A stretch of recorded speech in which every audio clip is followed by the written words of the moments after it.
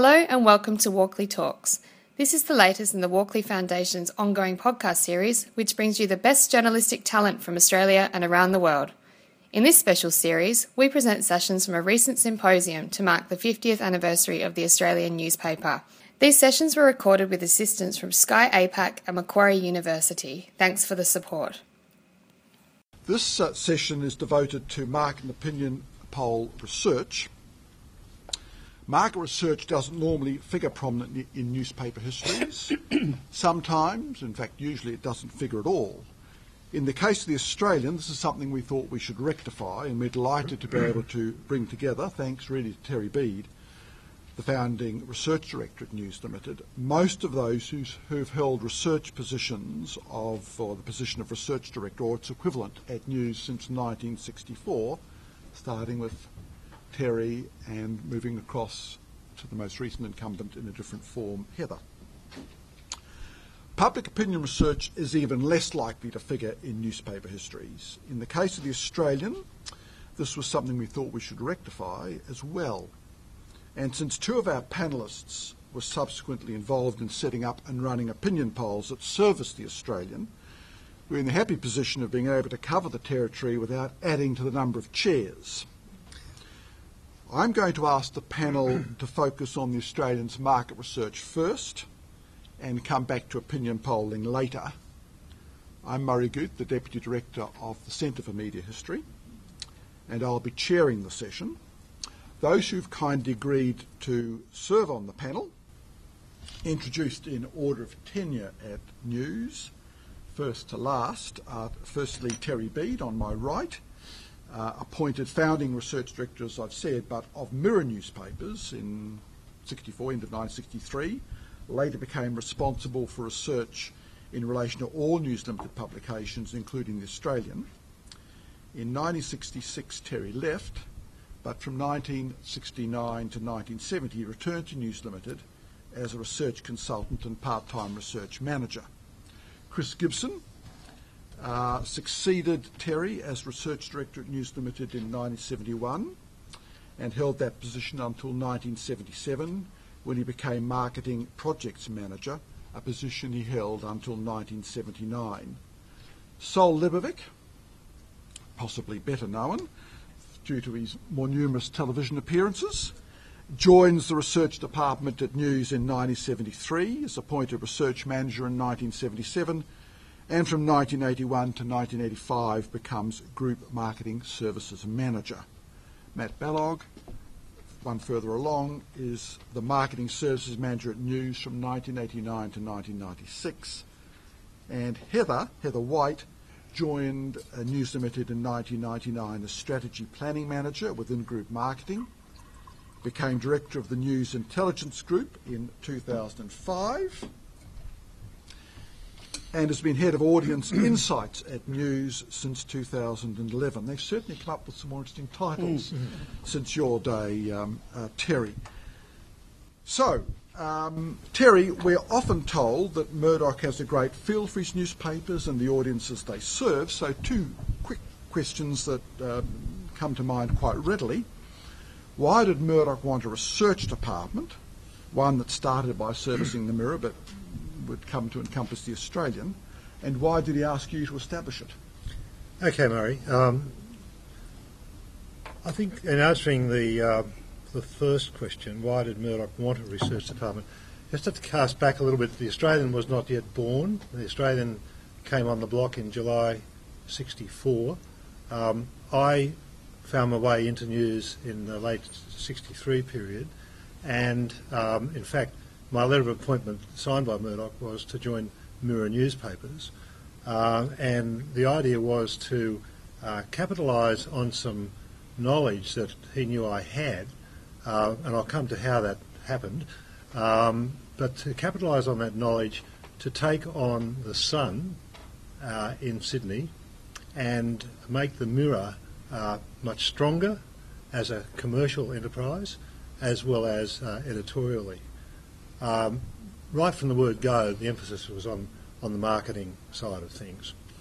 Okay, my little story on the side is that in those days, stroke of great luck for me, In 1960 I scored a Commonwealth Research Studentship at the University of Sydney to do a PhD, and I had long been interested in retailing and retail location theory, a fairly airy kind of an area of research in those days. Not a lot happening, but most of it in America. And I subsequently went there for furthering that interest later in my career. But at that time, I was also a member of a crew of a champion racing yacht in Australia. Some of you may recall from those days, the Solo. Solo actually finished up doing world cruises and going to the Antarctic and all sorts of glamour things, but in its heyday it won the Sydney Hobart race twice. I was a member of the crew, and as we sort of socialised on the weekends and so on, somehow Murdoch and his wife Pat were invited to come on board and sail with us around Sydney Harbour and go barbecuing over at Quarantine and those sorts of things. He was a young person in those days. So I think Mark was saying 33 was the number. I was 10 years younger, and I was very much the baby of our crew. But anyway, in those occasions we started talking about the research that I was doing, and I had also organised a trio of researchers, myself, Mal Logan, who later became the Vice-Chancellor of Monash University, and a guy named David Hayne. And between the three of us, we pioneered the publication of an atlas of population change in Sydney. And we took the two censuses and compared the changes and mapped it in a series of sheets, which were published by News Limited following Murdoch's interest in this. He said, bring it in and I'll publish it. So it was published and printed at Cumberland Newspapers, which he had just acquired, and it bore a little logo called News Research. So that was the birth of the research facility there. And my emphasis very quickly was on getting the story right, challenging the information that was to hand from the syndicated readership surveys about the predominance of the Sun, and developing a story, a marketing story out of a research base for the Mirror. So that, I think, was very much part of the reason why Murdoch wanted to go with it. I think I was just dead lucky that I was the person there on those days we went sailing. I met this man, and so a friendship built up, and I actually finished up being sailing master of his own yacht, the Eilina, which miraculously escaped disaster about 100 miles off the coast of Tasmania in a Hobart race when we fell off a rogue wave. It was the most sickening noise I've ever heard. I was down below off watch at the time, but I thought we'd lost the mast, and raced up on deck and looked up and it was still there. But then I looked again and all the rigging was just sagging, just hanging, flopping backwards and forwards. So we weren't going to be racing anymore. And had it been another circumstance of other waves intercepting at that time, we could have lost a lot. As it was, the boat opened up and we had to pump her all the way into Hobart, and actually retired from the race. On board was Mr. Murdoch, and also his chief lieutenant Curly Bryden. Curly was a World War II fighter ace who'd pranged his Spitfire on the deck of an aircraft carrier, and had to have a plate inserted in his head to get the cranium back together again. And Curly fell off his bunk when this incident happened and was out to it for quite some hours. So it was a bit of a worry, the whole thing. Anyway, that's a little bit of an aside. But I guess there was this interest in developing a numbers-based argument where the hot sell was probably not quite getting there for the Mirror. The hot sell, hard sell sales force were not cracking through to the agencies or the national advertisers. And your PhD research had some relation, this mapping of locations, is something that appealed to me. Well, I was very much in with the David Jones, the Grace brothers, Mick Grace and all those sorts of people, Charles Lloyd Jones. All those people were people that I'd interviewed and become known to, and I had connections there. And in fact, when I joined the Mirror, we used to have these boardroom lunches, and Murdoch would bring me in to sprout off about what's happening with retailing and so on, and introduce me as Terry Bede. But Murdoch may have been interested in David Jones for the Australian, but he wouldn't have been interested in David Jones for the Mirror. Oh, well, he reckoned that it was fair game. We'll have a go. He did. Yeah. Okay. So that's Okay. that was it. Yeah. So the connection here was bring in advertising, but what Yes. about where does this flow into the actual research that you do? If it does at all. Well, okay. So what we did, we conceived of a plan to put out a competitive readership survey, and the gold standard in those days was the Anderson analysis. They had a distinctive orange and white covered book which they used to publish every 3 months or 4 months or something. In it there would be the estimates of the size of the audience, and the Mirror was abominable, was absolutely pathetic against the Sun. And the story, of course, was that the Sun had much greater penetration on the North Shore and the eastern suburbs, and the folklore was that the Mirror always outsold them out in the west. So I said to my people, look, why don't we take a regional approach to this? Why don't we say they can have the North Shore and the eastern suburbs, we'll claim the west. So we went about designing the survey. We commissioned Anderson to do it as a special once-off survey, and we included Newcastle and Wollongong as well, because we knew we did quite well there, so we talked about it as the primary market area, not just the Sydney market area anymore, and positioned that and launched that survey with great fanfare. And the promotions manager, Graham King, you probably remember, Mark, Graham Tripper King, I used to call him, he was on the move.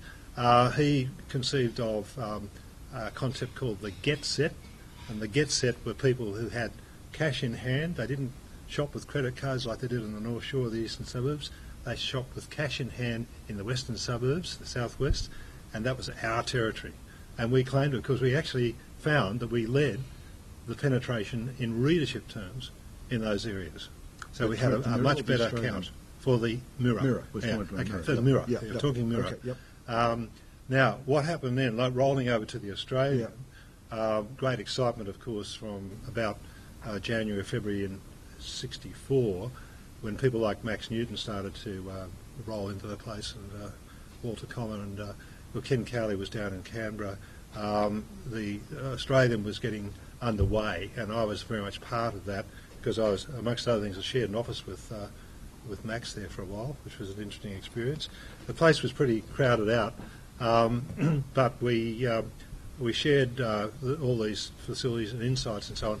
And the suggestion was that I might do a survey in Canberra of the readership of the Canberra Times and anything else that was getting into Canberra, estimate the penetration of the Sydney and the Melbourne newspapers and those sorts of things. So I actually designed a survey based on the ABS census counts of dwellings, and it was a dwellings-based face-to-face survey.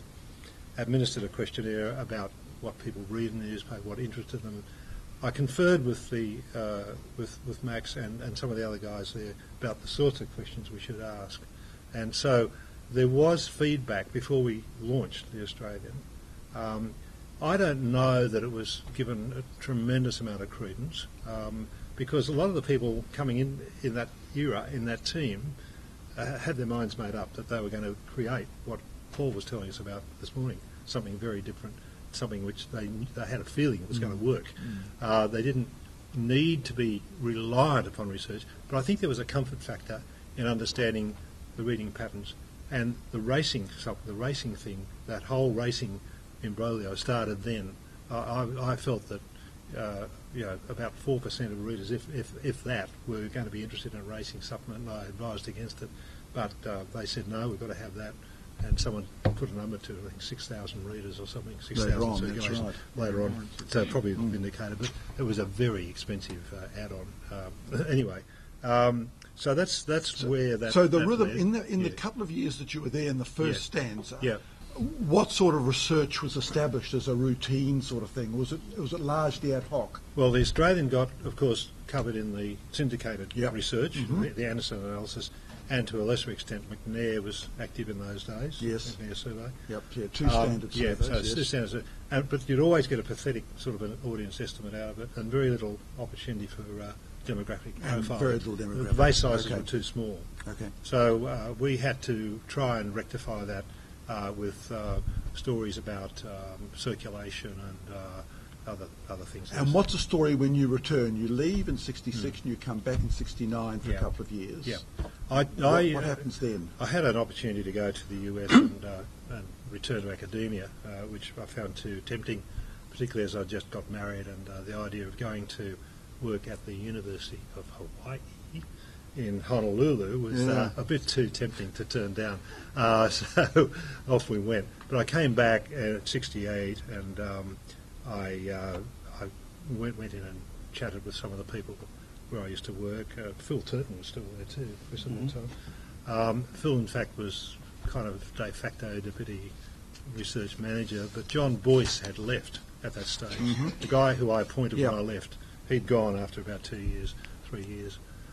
So Phil was trying to hang it together, but I felt that it was a good idea if we strengthened the research department, if I had any influence over it at all. And it was difficult because George Viles was the advertising manager in those days. Remember George? These are colourful people who are... George Viles was next stevedore and he was the standover man, I think. But was there a research agenda you had? I mean, what was actually going on in the period that you were there? Well, we would have been taking the numbers from the syndicated surveys and converting them into scripts and dialogues for the salespeople to go out and do presentations. That's what it was all about. We wrote literally hundreds of submissions, as they were called, and we would brief the advertising sales staff, and they would go out and put it to the agencies and get what they could with numbers. And often they would drag me along to parade me as the great expert on population, and I'd wax lyrical about all these sorts Although of... what you could actually get out of the published stuff was very little. Yeah. We got very little out of it, and we had to ad-lib it a bit with circulation data and things like that. Chris, you come along in 71 to pick up the pieces. Well, yeah, I wish I'd known all this good news was going on. Because when I turned up, there was really not much there. There was a guy who produced an ad volume report, I think, and a couple of others who answered questions when they were asked if you could find them. So the good news, I guess, when I started, there was no manual about what the department should do or how it should do it. And fairly quickly, and it was the Australian that we worked on first, because at the time News Limited only, I think, earned about 20 cents in the ad dollar, and they were keen clearly they needed to expand their revenue base, and with newspapers a large part of the revenue comes from advertising.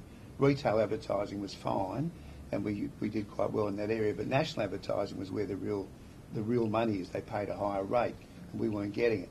And the Australian offered a means into that market because it was national, and at the time to get into the national market as an advertiser you had to buy all of the morning broadsheets, very expensive exercise. And the other trick up our sleeve, or the thing that we presented, was the Australian reader as being a very different person. It was a newspaper for the thinking Australian, we called it. We used psychographics for the first time, the opinions and attitudes and behaviour aspects of readers' lifestyles, to sell a very different readership, whether they were from whether they're academics or business people or professionals or in government, or in fact from any walk of life. Said the Australian reader was a different sort of person. Did you get into these sort of identikits that we heard in the previous we sort of, I think it was more internalised. We didn't. There were two identikits. There was one for the advertiser and there was one for the editorial, and they were slightly different. Okay. I guess the identikit for the editorial person was more likely for the Australian, a professional, fairly well established, and with families. I don't recall us looking at families, but we looked more at the sort of behaviour and the things they were interested in, and their attitudes more than anything, rather than, and to an extent, product use. For the advertisers, we looked at product use. They were more affluent, and they were most likely businessmen. But essentially, they were opinion leaders in whatever area they came from. And their sphere of influence, the numbers were quite small for the Australian. The sphere of influence that they exercised was well outside their numbers. We had to do that. We had to present that case. And it was at a time when the other papers were still talking about basic geography and basic demographics. We presented, and Sol did most of this work because Sol was then working on the Australian. We produced a thing called The Different Australian, and we talked about the way in which this was the go-to person for within your peer group that you talk to about everything. We said products and services, but opinions and views and so on. But the research itself, I think we were just moving through from the department at the time morphed into much more of a, when I started, there was only a few people, into more of a marketing services department. We had a copywriter, I seem to recall, who wrote the first media column maybe in the Australian. There was a classic alcoholic we brought out from America who wrote copy for the department but also wrote the media column in the Australian. And we had a production person on staff. So it became a department that started to get involved in decision making. We were invited then to the management meetings. We attended each management meeting alongside the editors and the hand managers and the general manager, and we advised on issues related to the department. It was a fair change. The information coming through was becoming of greater quality. The surveys that Terry talked about were really starting to be pushed aside. Morgan's survey started to come out to be developed at that time, and he covered a much bigger range of information from lifestyle to product use on a much broader base, a much larger sample. Now, in the early period of your tenure, the Sunday Australian was launched. Were you involved in yes. It was a market research backing for that? Well, there wasn't. It was interesting times. Adrian Deemer, who was just leaving, I was terribly afraid of. Adrian was a fearful man, but he was also hugely respected. And he left at the time because of perceived interference. We talked about editorial interference in his anti-apartheid stance, I seem to recall at the time.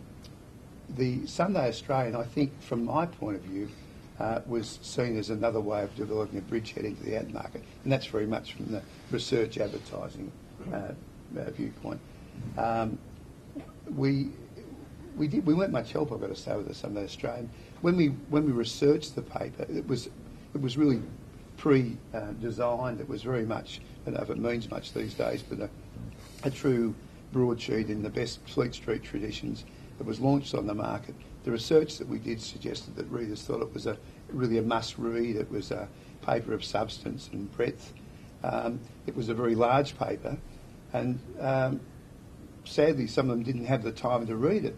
And what, with the benefit of hindsight, one of the things that happened was that those same people happily bought the Sunday Sun or the Sunday Telly or particularly the Sunday Mirror and didn't have time to read them. But this was just too important a paper to buy and not read, and they felt almost embarrassed by doing that. So its sales started to hemorrhage slightly, and a very big cost associated with the paper.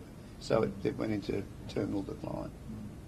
So in your time, the influence of your research, firstly on the editorial and secondly on the advertising, how would you characterise it? I've got to say most or much of the work we did was with advertising. It was where we earned our money. It was almost the monster that had been created in a funny way. But the department was maintained as an independent presence very much, and management wanted to do that because we were able to advise and get involved in other aspects of the company, be it editorial production, distribution sometimes. So we were independent of advertising. But as far as editorial was concerned, editors were, I think, keen to find out who their readers were. They were certainly keen when audiences started to decline to find out what was happening, where they were going, and what the alternatives were and where the opportunities existed. So they're more interested in the who rather than the how. So what did your research tell them about the nature of the audience that they were losing? It's too far back to remember, I've got to say. But usually changes in the editorial stance. I think this morning referred to the election, and that internally that was a major issue, and it certainly drove a number of readers from the Australian. But you could get that just from circulation figures. You could see that straight away without needing to. And I guess you could guess where it had come from. But yeah. There was interaction with readers. We could see it coming through from the readership. Yes. Yeah. Sol, you succeed, Chris, although there's some overlap. Yes. Yes, that's right. So you're there. You're research manager from 77 to 85. But your time at you starts in 1973 when you're appointed research officer working under Chris. What do you remember of the time under Chris? Think I won't go. Well, the thing I remember most about Chris was I arrived for work on the Monday, and about 12 o'clock he said, why don't we go to lunch? And I thought, this is very nice. Anyway, when he said it to me on the Thursday after doing it every other day, I said, I can't do it anymore. I just want to do some work now. That's always what I remember most about Chris. But no, it was good working under Chris. And the thing I remember we had to go and see our clients in hotels. They didn't that's have right. meetings in offices. That's where they were. Yeah. It was very much advertising, sales support driven in those days. And I can remember on the Australian, the ad director was Brian O'Brien, who'd come from the Herald, very old-fashioned sales type person. He'd have a meeting every morning with all his reps, all the senior reps. They'd get all the competitive papers. He'd have a ruler. They'd tear out the ads that they weren't getting, and he'd give that to the rep. And the next morning they'd have to say, why wouldn't they advertise in the Australian? And if it was someone substantial, then it came back to me, and I'd have to do the submission based on the numbers, and we go into the cost per thousand and all kind of thing. One of the interesting stories I remember at those sales meetings, there was a rep there who was quite a colourful character, and he was given a cutting to a menswear store that sold expensive suits. Anyway, Brian O'Brien said to him, how did you go? He said, did you sell him any ads? He said, no, but I bought a suit. He said, that I don't really need. So that sort of gives you an idea of the flavour at the time. It was almost like retail selling, that every ad was chased to try to generate readership, generate revenue for the paper. Now, what we did, as Chris mentioned, we came up with this psychographic study because on pure numbers, the Australian didn't have a big enough audience and its circulation wasn't big enough. We knew from the readership surveys, and by then we were very much into Morgan only from memory, and it had very good breakdown of like socio-economic quintiles, A, Bs and all that. Professional managers was the area where the Australian did very well in as an occupation category, to sell business type services and all that kind of thing. And then we came up with this different Australian, which was the psychographic thing, to reinforce the fact that it's not the pure numbers, but it's the type of readers you're getting. The other thing that seemed... Were the ad buyers receptive to that, or they think that all this is just bullshit? That was geared more to the advertising agencies, and they did tend to accept it, accept the argument. Whether we saw, I can't remember now, whether we actually saw a big increase in revenue terms, I don't know. But I think it was quite well received because there wasn't a lot around at that time in terms of the psychographics. It was new, it was a buzzword, and in fact, it did work for the Australian, and it gave the reps one of the things that they found hard at the time was, because the numbers weren't that big, an excuse to get back into the agencies and the advertisers. You hear last month and I didn't want to buy you then, and so that gave them an excuse to make, I've got something new, I've got something different, all that. The other thing that seemed to work quite well for the Australian, and that started to develop in that period under Chris, was the thing called scheduling, where we started to run for clients, say, all right, if you bought, 3 issues of the Sydney Morning Herald and 3 issues of the Telegraph, you would reach X% of your target audience.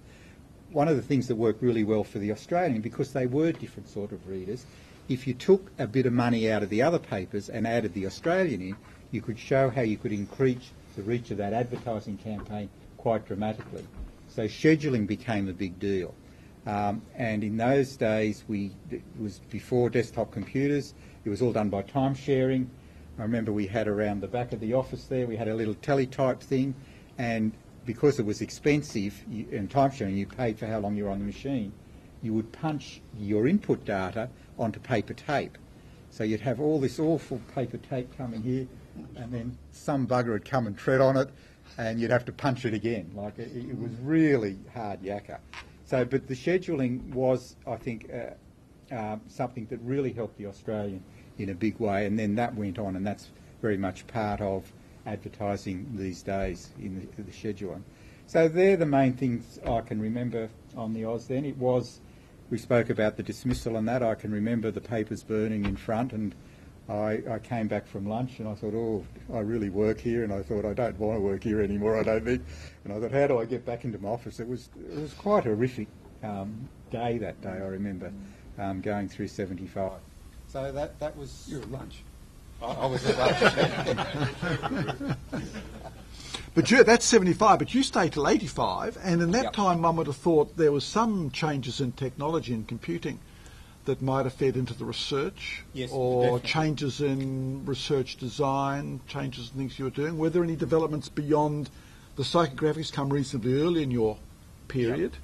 Well, with the technology, I remember we had the first desktop computer in News Limited, the research department, or marketing service department as it was called, and that was mainly for the scheduling, to run the schedules, because then when you had a desktop, you weren't paying by the hour, so you could run as many as you liked and it didn't cost you any more. The other thing that Chris alluded to that the research department did provide was the market share reports of advertising. By lunchtime, management and all the salespeople knew exactly what proportion of the advertising dollars or advertising centimetres in those days had gone to each paper, and that's what the ad managers and ad directors were judged on. So that was a big part, and getting the desktop computer made that a lot easier as well, instead of doing it on time sharing. So that was a big part of the job there.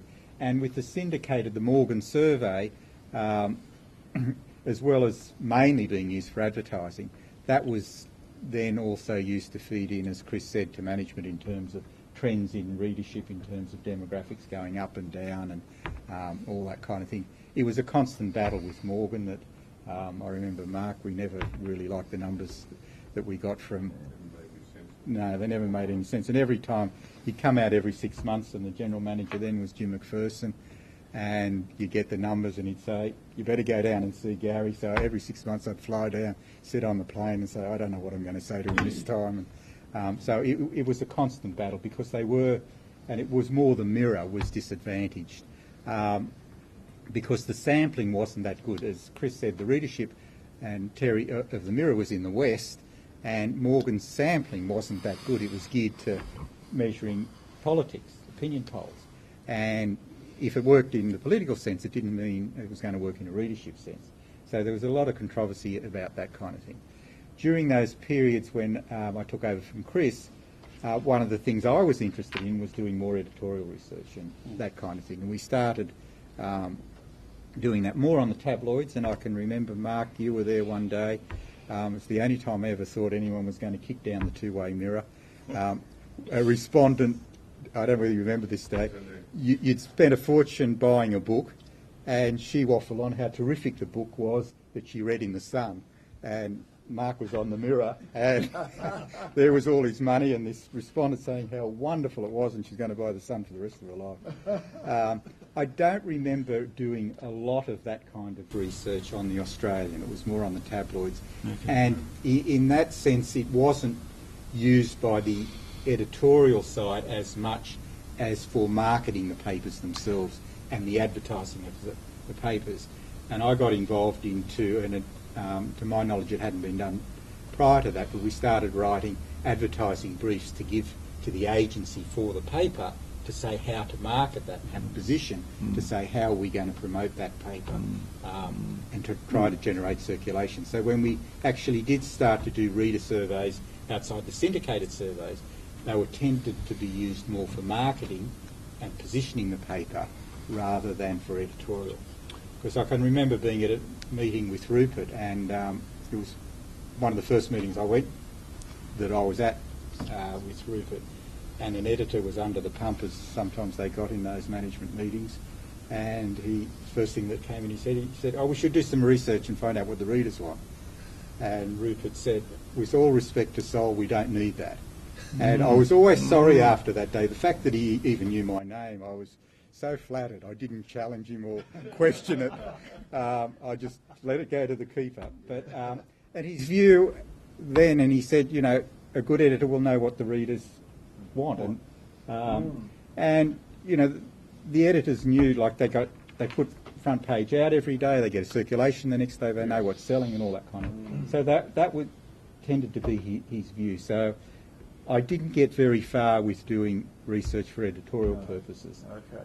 and that tended to be the... You couldn't stand up to Rupert, but you could stand up to Gary Morgan, but you couldn't threaten to withdraw News Limited subscription to the syndicated surveys? I Wouldn't did. make any sense. You did? I did, yeah. And Roy took me out to lunch with Gary. Yep.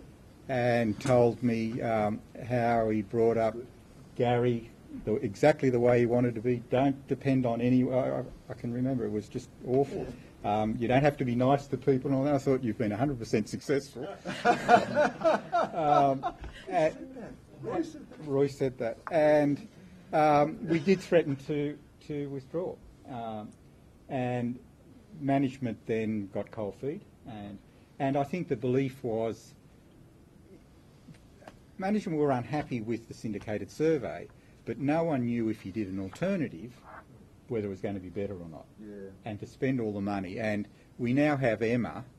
It's taken all these years, and credit to Heather for getting it off the ground. But it was the early 80s, and we got sort of part of the way of doing it, but then it fell apart, and it was sort of better the devil you know than we don't know what we're going to get kind of thing. So that was All right. a constant battle. Thanks, Sol. Now, Matt comes in not after you, but after John Davis, who's not with us. And John Davis was the group manager for marketing services from 85 to 89 when Matt enters. And Matt oversees the introduction of colour and networking of News Limited papers. From a research point of view. From research point of view. So tell us about this from research point of view. It was a time for the media and for news of huge change, as many people here will remember. Because when I came, you were talking about the Daily Mirror and the Daily Telegraph. Well, the research department had been separated off to give the sales reps the opportunity to speak to researchers in private, because their number one competitor, if they worked for the Daily Telegraph, was the Daily Mirror. Number one competitor for the Mirror was the Daily Telegraph. So it was newspapers were competing entirely with themselves. The organisation was growing globally enormously, so I think I came probably just after Australia was kind of stopping being the centre of the universe for it. The Times had been acquired, and I think the Times Group were pretty much a model of where much of what was going to happen with newspapers in Australia was going to be, and particularly the Times themselves and the Sunday Times were the model for the Australian in many ways. And the British market was enormously different because there was a huge amount of national advertising money in newspapers, vastly more newspapers, much bigger market, and that money wasn't around in Australia if you competed for the newspaper advertising dollar. So I think the main thing that happened during my 8 or so years was a shift in attention for where money would come from being from other newspapers, which by and large we owned anyway, to other media. So Sol talked about the reach and frequency schedule thing, and when I walked in there was these couple of things. I'm not sure, I think it would be kind of a compliment to call them desktop computers, but they did something a bit like a computer, to this competing for advertising enormously with reach and frequency schedules, which basically plan media in a comparable way to what TV did and radio. So during the period, the focus of the sales teams that had all changed enormously was, fortunately, very wisely, from other newspapers to other media. Apart from anything, of course, the number of newspapers shrank quite significantly because we had the mergers of quite a lot of the tabloids. The news in Adelaide closed, so the Adelaide Advertiser couldn't just compete for the news. The Australian had, if you looked at it that way, the Fin Review and Sydney Morning Herald and the Age as its competitors, but the papers in terms of their revenue structures were radically different because Fairfax papers had what was then print classifieds and so on. So you had to compete in using national technology against national media, and so that changed dramatically. And in my later years, Jerry Harris was the advertising director, and he was brilliant at that. So the department changed enormously. The market changed enormously. And the whole culture and view of the organisation changed, because by the time I was leaving, Foxtel was being born. Pay TV was seen as the great new media of the time, and while it was a great new media of the time, another media was also being born at the same time, which at that time we completely ignored. Everyone laughed at, and it was called the internet. And nobody expected that to be significant. If we get a chance, there's a little video, but the vision of what electronic media and advertising would do to newspapers was similar to what's actually has come about today, tablets and things, but it had nothing to do with the internet. So it was all about the changing revenues, and it was all happening so fast that, you know, I'm sure the advertising sales managers were in a spin.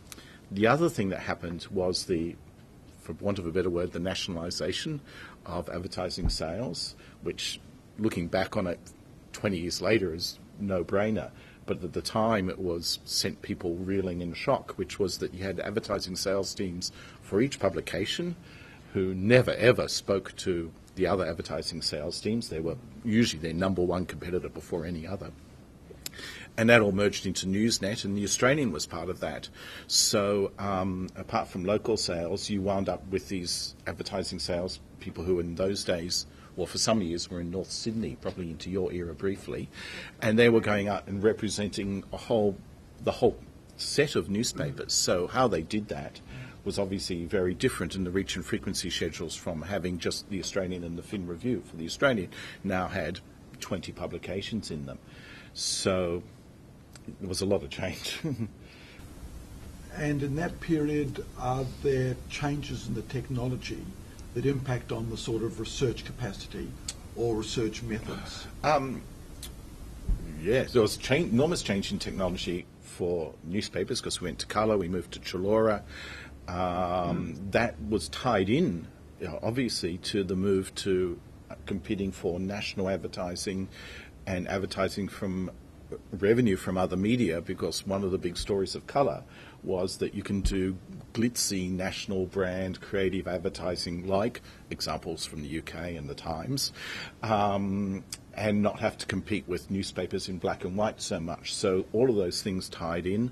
In those days, this possibly may be still the same language, but the Australian, or all the newspapers went to Chalora we called it by fax, and it was a form of fax. I don't know if they still use that word, but and the department went from having these two boxes to highly computerised, and changing from a world where there was occasionally terminals to people sat at keyboards, and that's how you did. But the sorts of things that you were doing in a research department, the concepts you were using, the measures you were using, was there any relationship between the technological change and any of these?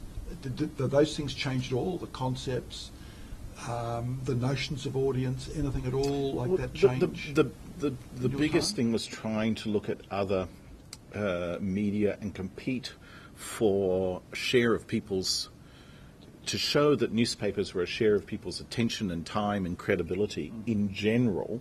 And the Australian obviously was a very important slice of that, because it had a very defined part of the market, whereas if you looked at, say, the Telly and the Herald Sun, etc., very similar profiles to you. So Australian had a unique place in that combination. And taking that to agencies and trying to show the outcome of that audience in the same language and style, reach and frequency schedules, that TV and radio did. Very much so. Good, thanks. And Heather, sorry it's taken so long. You succeed Leanne Smith as the Marketing Services Manager in 1998. She's there from 1996 to 1998. But the position you filled was that of Strategy Planning Manager at News Limited, not Marketing Services Manager. And from 2005 you become the Director of the News Intelligence Group. How does your remit as the Director of the News Intelligence Group differ from your original remit as the Strategy Planning Manager? Okay. Well, to start off with, I actually came in the strategy planning manager role, was really about, there had been, as everyone along here has actually mentioned, a lot of focus on research being about selling advertising, quite frankly. And there was a demand to actually understand readers more and our audiences more from the perspective of what that meant from an editorial and marketing point of view.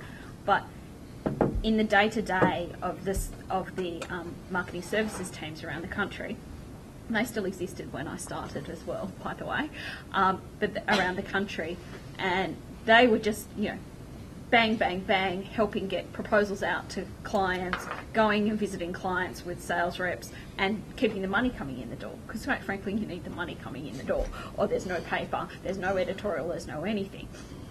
But our editors and our marketers were saying that nobody has enough time for us. We don't have enough time to explore things, to understand things, or any of those things. So there was a real change because media was changing, our competitors were changing, who were fighting much more for time and audience as newspapers.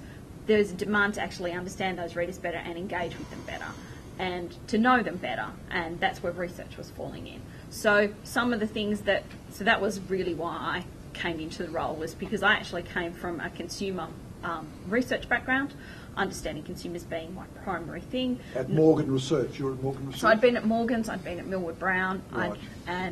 So it had been consumer-based research, and it had been about brand, it had been about, so with Morgan's it had been about audience and various other things, and in fact News Limited was one of my clients, and I actually worked on The Australian as one of, so I worked on a project on The Australian.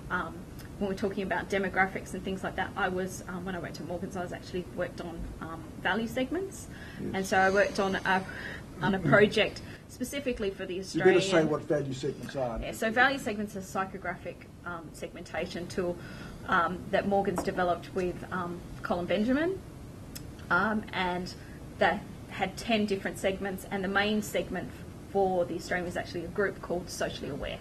And so, and as that name suggests, the people who were, and all of these guys have done the same research that says the same things about the Australian audience, that they think, that they care about things, that they want to know more, and that's what Socially Aware is about, and also that they like to spend money, and it's not all about being green or any of those things. They're intellectually interested but still like to have the Armani suits as it was back in the 90s. That's a while ago now. But that concept, and so I was doing research on that for The Australian. So my actual experience with The Australian actually goes back to before I started. But you have a much more positive view about Morgan's research than, say, Sol seemed to have. Used to pay a wage, well, wouldn't you? Really, I spent 10 years of every day having every quarter, because you were lucky, Sol, it was only every 6 months. It was every quarter for me that the audience figures would come in, or the readership figures actually, because they weren't audience figures, because they didn't necessarily go across all platforms as they do now with the new Emma software, and we didn't necessarily back then have we didn't have all the platforms either. When I first started, the internet was still nascent, and while The Australian might have had one of the first news websites out there, it didn't have the kind of reach of audience that it has now. So I used to continually have fights with Roy Morgan. I would have many fights not with Roy himself, but with Gary Morgan. I used to have flights down to Melbourne myself to go and have a discussion about why can't we seem to capture the Australian audience? Why does the audience for The Australian and the AFR, these two titles, why do they jump up and down so much? Because they used to swing wildly from period to period. Why can't you measure the Weekend Australian magazine? Why can't you actually get a number for this? Why is it so low when we know that we're circulating this much and the audience is like this, and when we do our own research we know people are reading it? Why can't you get these things right? So we're continually having those discussions, and eventually as an industry came together and that's much more recent, that's right. And came together and went, this isn't actually working for us anymore. This methodology, this way of doing things isn't working for the industry anymore. With audience, there's technology out there that can be used and harnessed better to measure our audiences. How do we use that? And how do we work with the people like the Nielsen online ratings? Because guess what? Digital's really important. It's a lot of our audience. It wasn't being measured properly, and we couldn't combine it together with the print audience, which still is a very big and important audience for us. Before we get say something more about that, you're associated with a number of pretty significant firsts at News Limited. One is the brand tracking program. Can you tell us about the brand tracking program? Well, for a very long time, and we still struggle with the concept, but newspapers aren't just a piece of thing that sits on paper. They're actually a brand. And our editors and our marketers understood that they were a brand, but our editors struggled for a very long time to conceptualise the idea and the concept that they were a brand, and that they actually have brand values and that they stand for. They knew that they stood for something, but they didn't understand that it actually stands for something that sits beyond the paper itself. And multi-platform has actually helped that process, I think, understanding that this brand lives on in people's minds above and beyond what happens on the printed page. So the Brand Health Monitor was actually one of those things, and I actually worked with Matt Bellog because he was my researcher. Small world, very small world. And we built this a brand tracking study. Leanne Smith was actually involved in it, and then it started, and then I took it over from her. What does a brand tracking study do? And the brand tracking study was to look at the perceptions of the brand. It ran every day of the year, or 48 weeks of the year, interviewing people, asking them their opinions on various attributes. So, for example, one of them was about sensationalism, which was kind of quite important to the tabloids.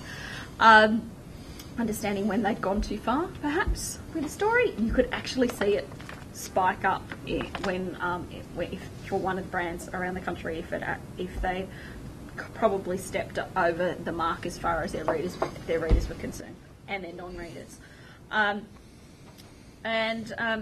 So that we were measuring. Have you got some secrets about the Australian you can share with us? As Philip Adams would say, it's only you and me. Well, the Australian, not surprisingly, was a pretty steady brand.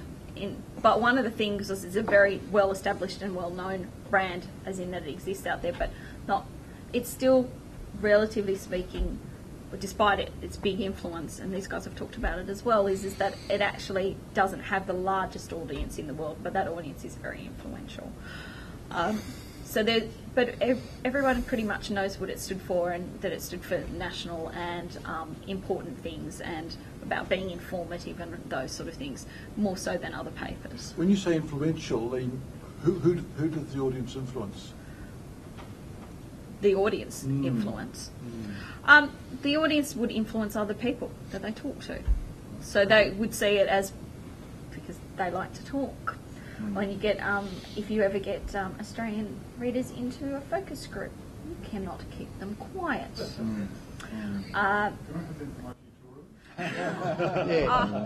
Seriously, and they're very opinionated, and they're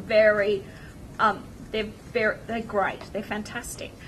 Actually getting them to the focus group, on the other hand, is the really hard thing. And you really have to partner really hard with your research company to actually get them. Because they're busy. They're out influencing people. Right. They're not wanting to sit in a room and talk. Once you get them in the room, they will talk away. All right, another one, the Interactive Readers Panel. Okay, so... When's that established, and what is it? That was established in about 2006.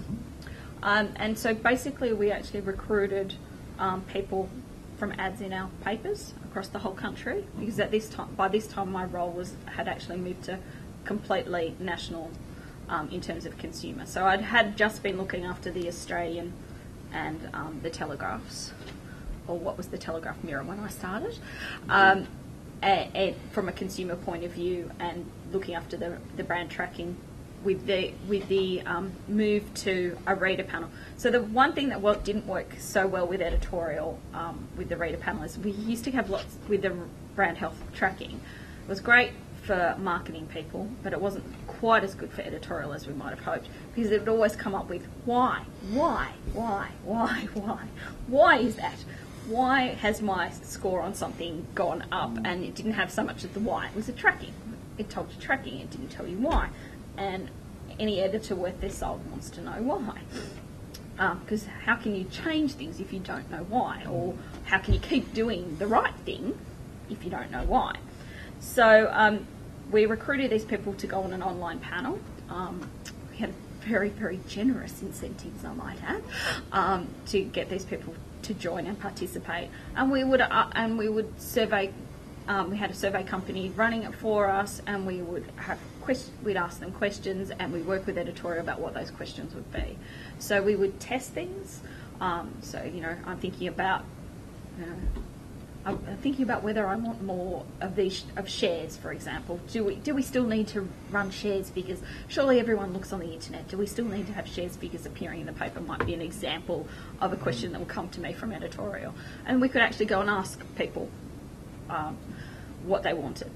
Okay, the limitation of this is, of course, they are your most involved readers. They're most engaged with you, so it is not the general view. But it's a guide, and it was a starting point, and sometimes off that would flow the need to do some more investigative research with a broader group of readers. And how does this differ from a third innovation of yours, the online focus groups? So online focus groups, and we actually did this specifically for the Australian, because with technology comes some good things. It's, as I said, sometimes it's quite hard to get Australian readers in a room to do focus groups. So we had and also it's quite hard and very expensive to do it across the whole country. We often would have to be going, Eastern Seaboard, or do we throw in Perth, or which Eastern Seaboard state do we leave out? We know everything about Sydney. Do we really need to do Sydney? But we don't know as much about Melbourne, and Queensland's such a big market for us. Having to toss those things up. So having an online process for being able to do that and actually put things in front of people was great. We were experimenting with that. We experimented a bit with that. Kind of moved back away from it, but we use it from time to time when it's appropriate. But we did have a panel going for about 2 years where we would, and one of the interesting things about the people, the Australian readers on that panel was that whatever the discussion was, it would always come back to politics. Didn't matter what we fed in as something, politics would crop up all on its own, and it would always be, the chatter would always be about something about politics. It was always great. But there was a lot of information. It was quite hard to get all of that information to editorial, to be honest. But great. And you also are involved in the launching of new magazines like The Wish and The Deal, which aren't particularly political. No. And this, so I presume more editorial interest in that. Where does the research come into the launch of those magazines? Well, this is really interesting because we actually did quite a lot of work on, for example, one of the first things that we had discussions about when we were having discussions about the Weekend Australian magazine, what is now called the Weekend Australian magazine. But when I started, it was actually called the Australian magazine. And we had many discussions and about, what we could do.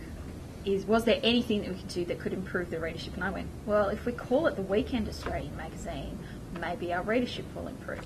So we went through a redesign and fixing things up as a process of that. And it did actually lift our readership. It was amazing because it actually said in the weekend paper that was called the Weekend Australian. And the name of and so on the basis of that, there was some redesign work. We did redesign work on that. That was successful. Readership grew again. Circulation grew again on the back of that. So there was a bit of success seen around research. So when we wanted to launch a new magazine, perhaps we could do some research on it, Heather. Oh, great. Okay. So we went through iterations of testing the kind of things that people wanted to read about. We did a lot of testing on the name Wish. Went back and forth. They had a lot of things. We brought 250 people into the Holt Street offices across a weekend and did what is called central location testing research, bringing all these, what I call AA readers, as in AA socioeconomics, not just AB, but the creme de la creme, because this is who the magazine was mostly targeted at, with very expensive products in it. It was a wish. As the name suggests, it's wish, not necessarily everything. It's aspirational. Not everybody could have all the things, but you could look at it. But we wanted to people who could at least afford to have some of the things in it. Not everyone can afford the cars in it, but maybe they could afford the watch in it or something. So we brought those people in, and it was great as well from an editorial point of view of actually seeing what your readers look like, or your potential readers look like, because they would hide up the back. Did you want to say something, Chris? No, right. So just to round out the story, you finish up in a world now which is very different from the world you entered. So the world of big data, as well as the world of Emma and the new, ways of measuring audience. I mean, it is a very different world. Digital, having digital data means that there is big data out there. We can look at every second of the day if we want to, if we've got the capability to do so, of what people are clicking on, how long they're dwelling on there. But one of the things that doesn't give you is who they are. And so you need to combine things like the Emma data that tells us the who's. You better say something about Emma. Emma. Yes, that's the Enhanced Media Metrics Australia measurement.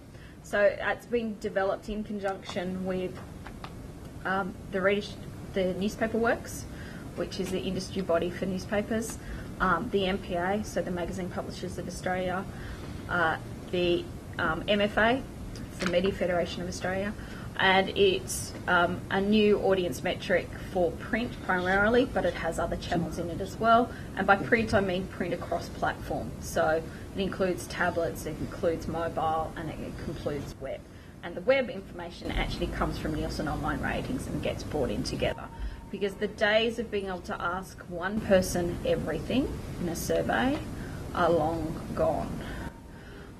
The best way of measuring digital is not asking people questions. It's actually having a panel and having traffic data and combining those two things together to get audience metrics. That's the better way of measuring this, because you actually can measure it that way.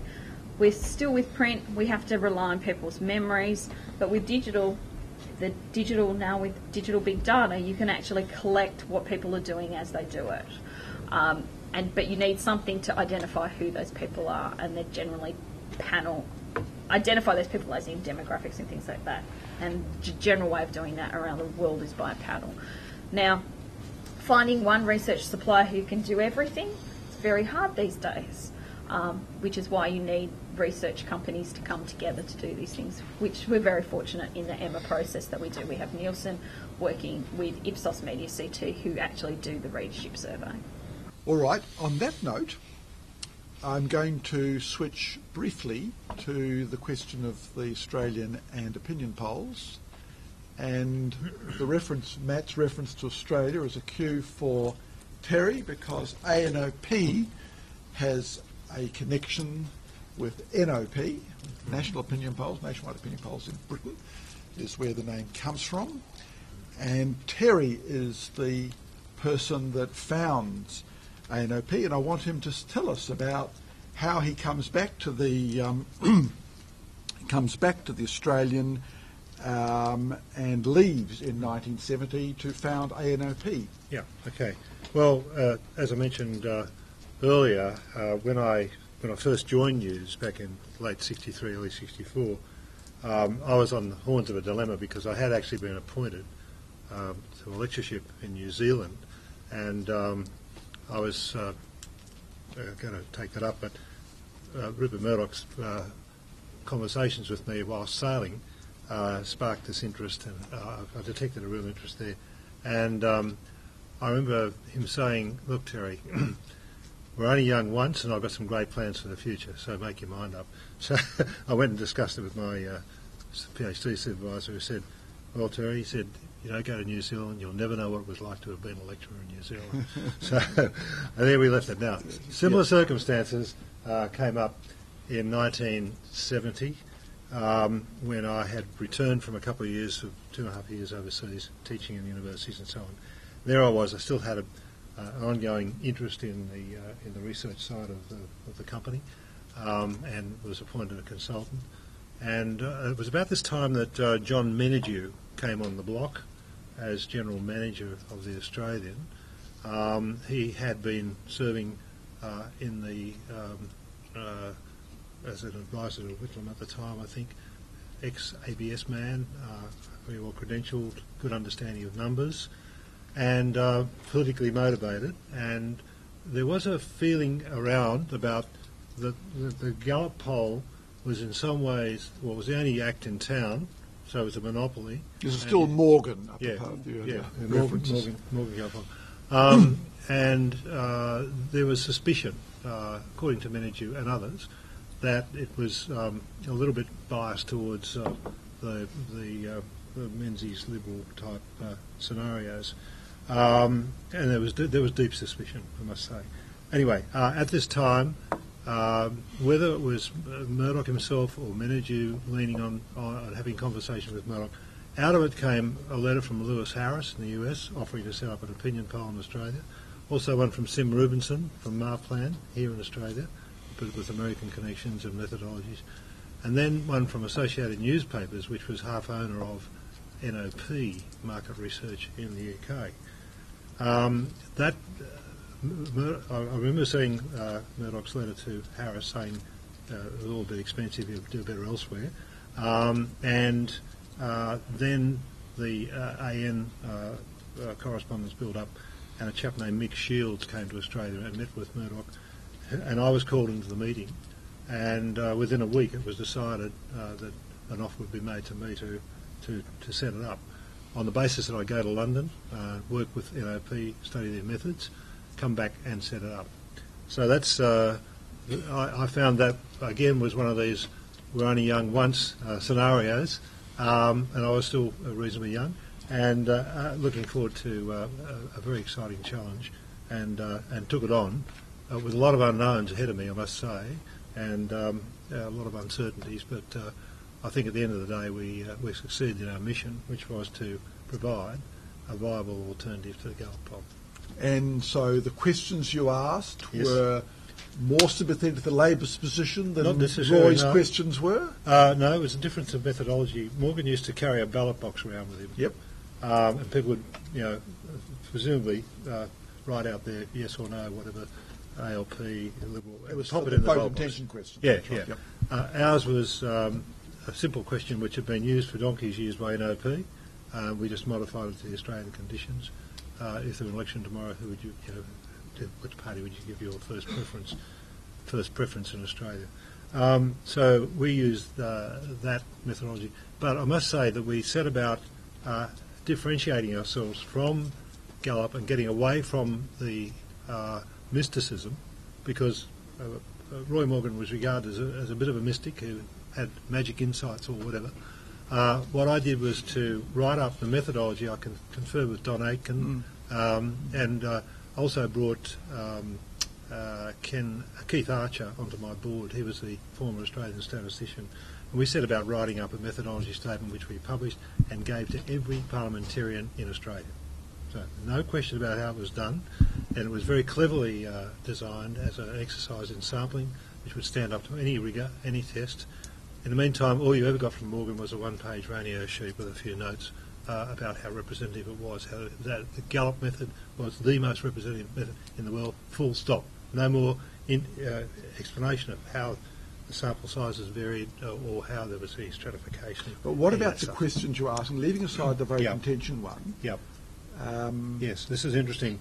Menadue actually prevailed in that area by being a bit of a go-between with the editors, and they would submit preferred questions, the sorts of topics they wanted us to look at. So I call these question areas. We'd have a roundup of question areas, and we did start out doing these polls quarterly, and they were all face-to-face interviews. Very, very expensive survey research, let me tell you. These questions would be fashioned with some consultation with NOP, and at the end of the exercise we published the ANOP newsletter and had a subscriber list of a couple of hundred around Australia who were interested in it, and there were full write-ups of everything, methods, the questions, the results, our interpretations as well. But importantly, that came out sometime after the publication of the results. And I think our chief protagonist was Alan Ramsey. Alan used to come over to our headquarters in North Sydney and work all day with us as we spilled out the results from the... we used to get the results computed out at Rosebery at the IBM Centre. It was the days of punch cards. And we'd all go to it and generate the stories. And I will remember that on one of these occasions, I think one of our big occasions in 1972, April 15th or so, 72, front page headline story, 30 seat win tip for ALP in snap election. That was all over the front page, and it went to press. They outsold themselves. Ken Cowley came to me and said, "Terry, that was a fantastic result." I didn't hear him say that again, by the way, later in Which my election career. was this? 72. 74, 72. Mm. Right. And he gave me the matrix of the front page as a souvenir. And how long before the election was this poll taken? Yeah, November was the election. Yeah, but it went so April. We were, oh, I see. Yeah, I see. Right. I wonder how you got a figure of 30 when it was actually such a close election. Yeah. Well, what was happening was that ANOP tracked for the entire year, right up in the high wind sort of situation. And Morgan then started was very different. Morgan was the dead opposite. That's right. And in the last 2 weeks, Morgan suddenly shot up in a turnaround which would be unprecedented in any part of the world. Yeah. So that was a crowning sort of achievement, which led to lots of changes in the landscape of public opinion polling in this country, because Morgan was interviewed after the election. Before. It was printed after the election. It was printed after the election, just before the election. And amongst one of these famous sayings was that I don't need to look at the computer printouts, I know who's going to win the election. And that was quoted, I think, by Evan Williams or someone. The Benelong column at the back of the Sunday Telegraph. Right. Yeah. Well, I think Evan Williams. Was Evan Williams there then? Don't know who was. Might have been, yeah. I think it was Evan. He said he looked at the figures and then adjusted them. He just said he told the boys to go away. He said, I'll tell you what the story is. I'll tell you what the story is. Yeah. An unfortunate boast which probably cost him the contract. Well, it did. It changed everything. We can argue whether that cost the contract with the Herald Weekly Times or the fact that Gary would be taken over in 73 cost the contract. Yeah. Chris, you were a client of Terry's, is that right? Briefly, yes. Yeah. You got readership figures. Readership figures. I think one of our worst efforts at Newsdom was releasing a magazine called Business Week, and Murdoch had decided to move heavily into this elitist magazine or publication area to make more money. So we launched a publication, Business Week. I, from a sins, used to also handle circulate or subscriptions for this magazine. Early research showed that the business community didn't connect with it at all. They, in fact, hated it. There was a mercy put down, luckily, because I remember the magazine ran a story, a front page interview with a businessman who unfortunately deceased, and the interview was meant to have been conducted in the period since he deceased. So that was the end of the Business Week. We did do other work on the Sunday Australian, which was interesting. Right, yeah. As I said, it was a difficult measure with the Sunday Australian because it was well accepted. It was more a very subtle way of, how did the consumers relate to it and how could they use it. And there was just an inexorable drive by from a member of the UK editor to have this grand broadsheet, and he was fairly uncompromising about changing the paper, and it didn't work in that way. I also worked for Gary Morgan too. Yes, but in defence, that was later, and it wasn't in Australia. No, right. That's all right. Just say. But on polls. On polls, that's right. Sol, where do you come in, and you're there when you get Spectrum. Yeah, board well, after ANOP departs in '74. ANOP departs in whenever it departed, and the Australian didn't have any polling for a while. Yeah. And then around election time, there was a desire to get some polling around the election, so the Australian had coverage. So I then organised Spectrum to do the polling. And we, talking to Spectrum, we decided we'd go telephone. The Morgan Gallup poll was always face-to-face, done on the weekends. Sampling wasn't as good. It was what they call a clustered sample. They'd go to one house and they'd do 10 or 6 in that one street. So if you did 1,000, you weren't getting a random sample of 1,000 different locations in Australia. If it was a cluster of 10, you'd only have 100. Telephone, that whole concept of clustering didn't apply. So telephone had a lot of sampling benefits. It also had a lot of benefits in terms of timing. You could do it much more quickly. So we did telephone polling for the Oz, and they were very accurate through Spectrum. But it didn't last. Well, it didn't last because it got superseded. Ken Cowley said to me one time out on the harbour, we were on a cruise, and here we go, I hadn't realised the connection before.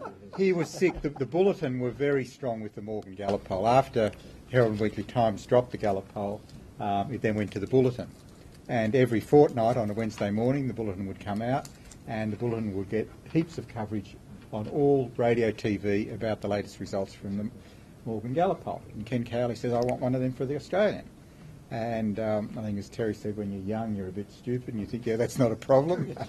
I'll organise one of those. So that's how Newspoll started. The model was a bit different to Terry's. We decided that it was hard starting a research company from scratch and getting interviewers and all that kind of thing. So what we did a joint venture with a market research company called Yan Campbell Hall Wheeler.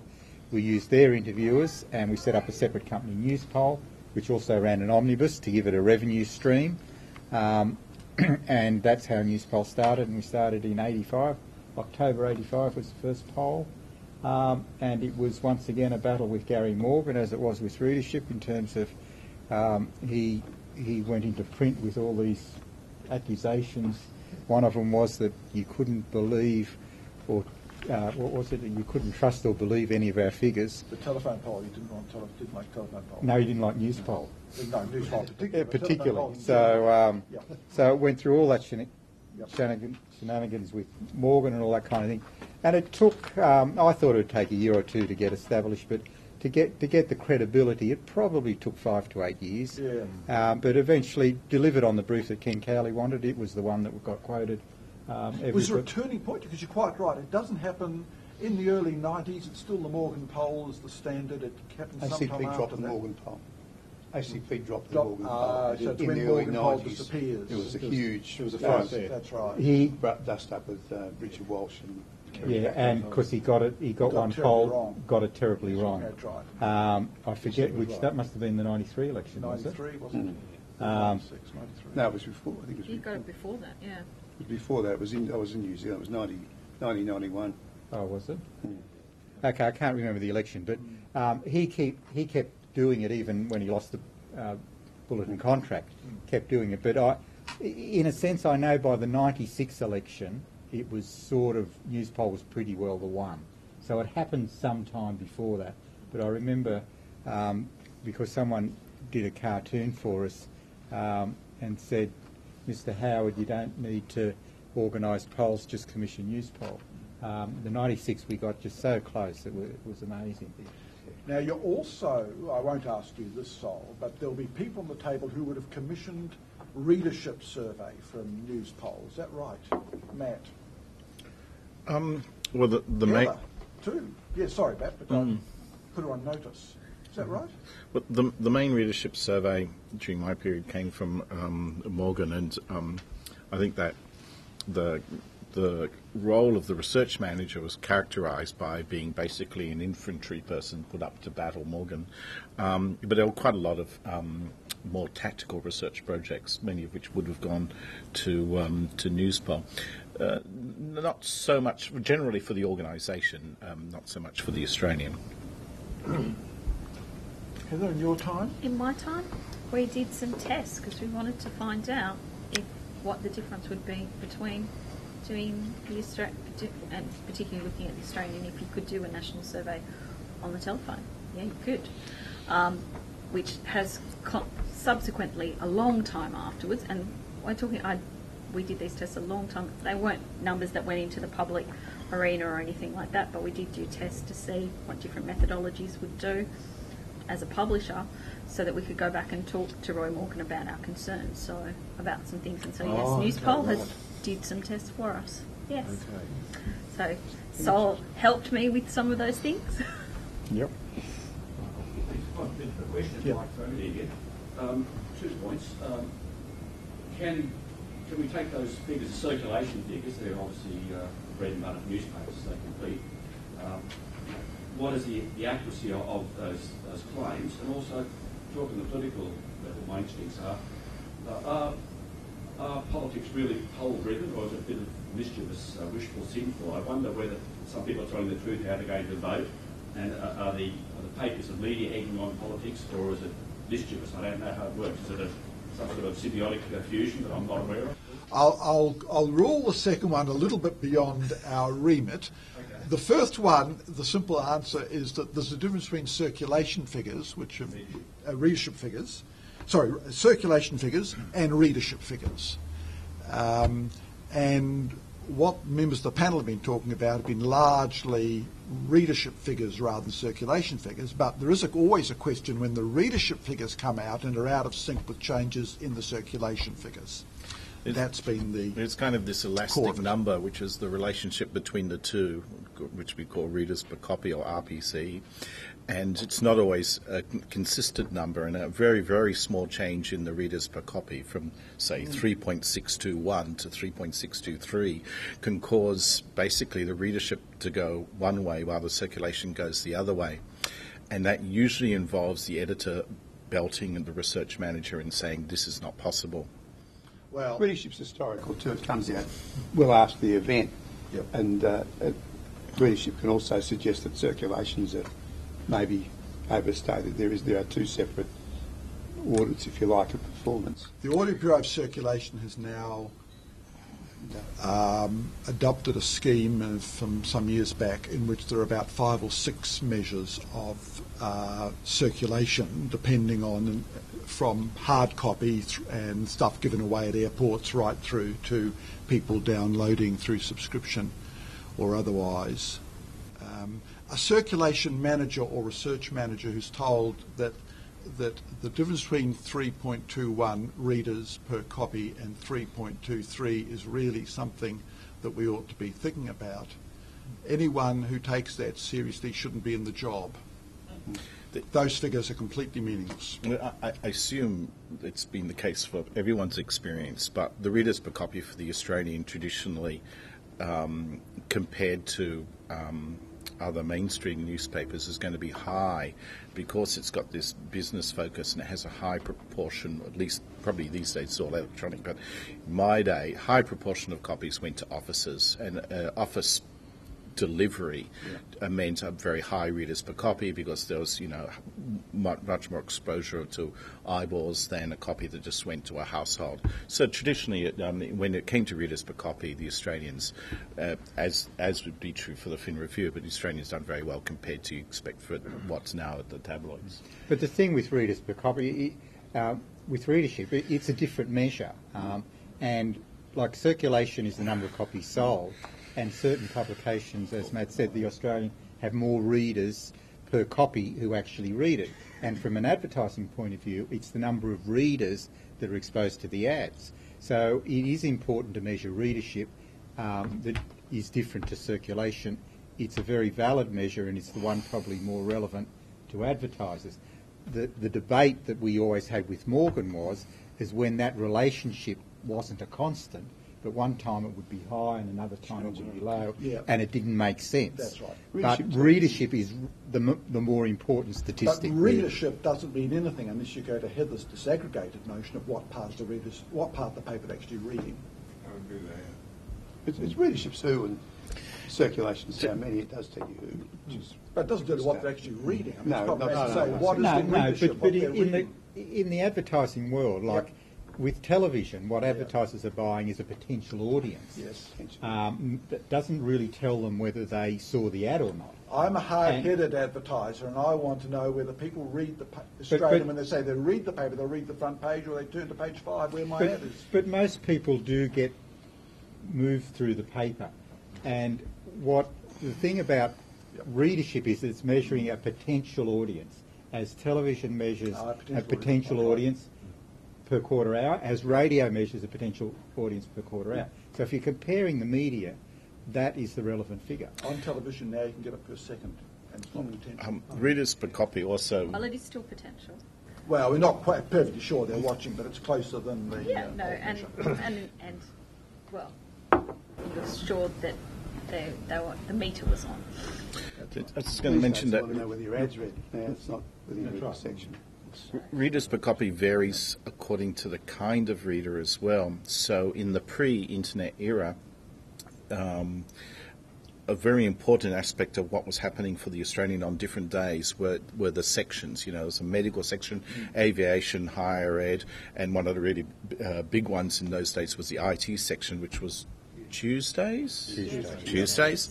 And the interesting thing is that you could see that the different kinds of readers, even though they, in most cases, going to an office environment, had a different propensity to share it.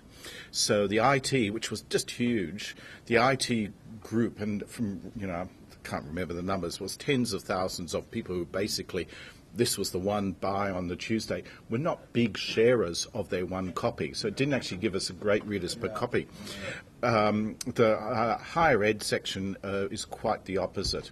As we know, academics are two mean. One Australian, and it would cover most of a university campus.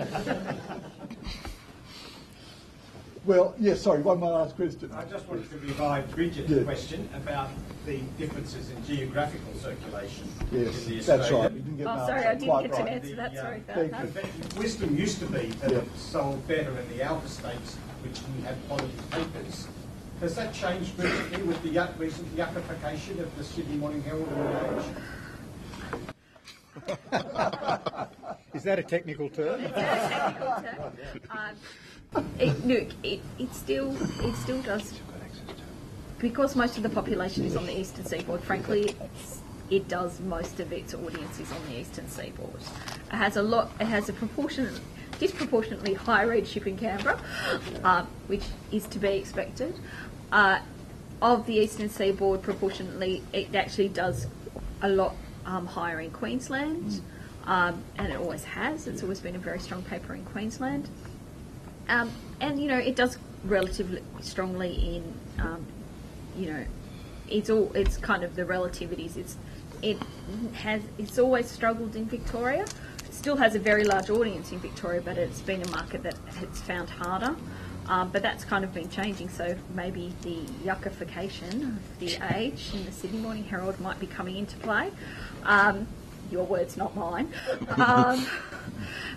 But that the changes with the Fairfax titles have been happening for some time. It's the changes, a lot of the changes there, a lot of their readership and audience came very much from their weekends in particular, came a lot from their classifieds, and that has changed the nature of the audience of their papers, and that has changed things somewhat. I mean, that's been going on for quite some time. Thanks, Heather. Thanks, Matt. Thanks, Sol. Thanks, Chris. Thanks, Murray. And a special thanks to Terry, who put an enormous amount of work bringing the panel together and talking to them before they reached where they are now. And I thank you too for your indulgence. It's 11 minutes into your afternoon tea time, even if you haven't noticed it. Thank you very much. Thanks for listening. Please subscribe to the Walkley Talks on iTunes and follow the Walkleys on Twitter and Facebook for new episode updates and be the first to know about upcoming Walkleys news and events.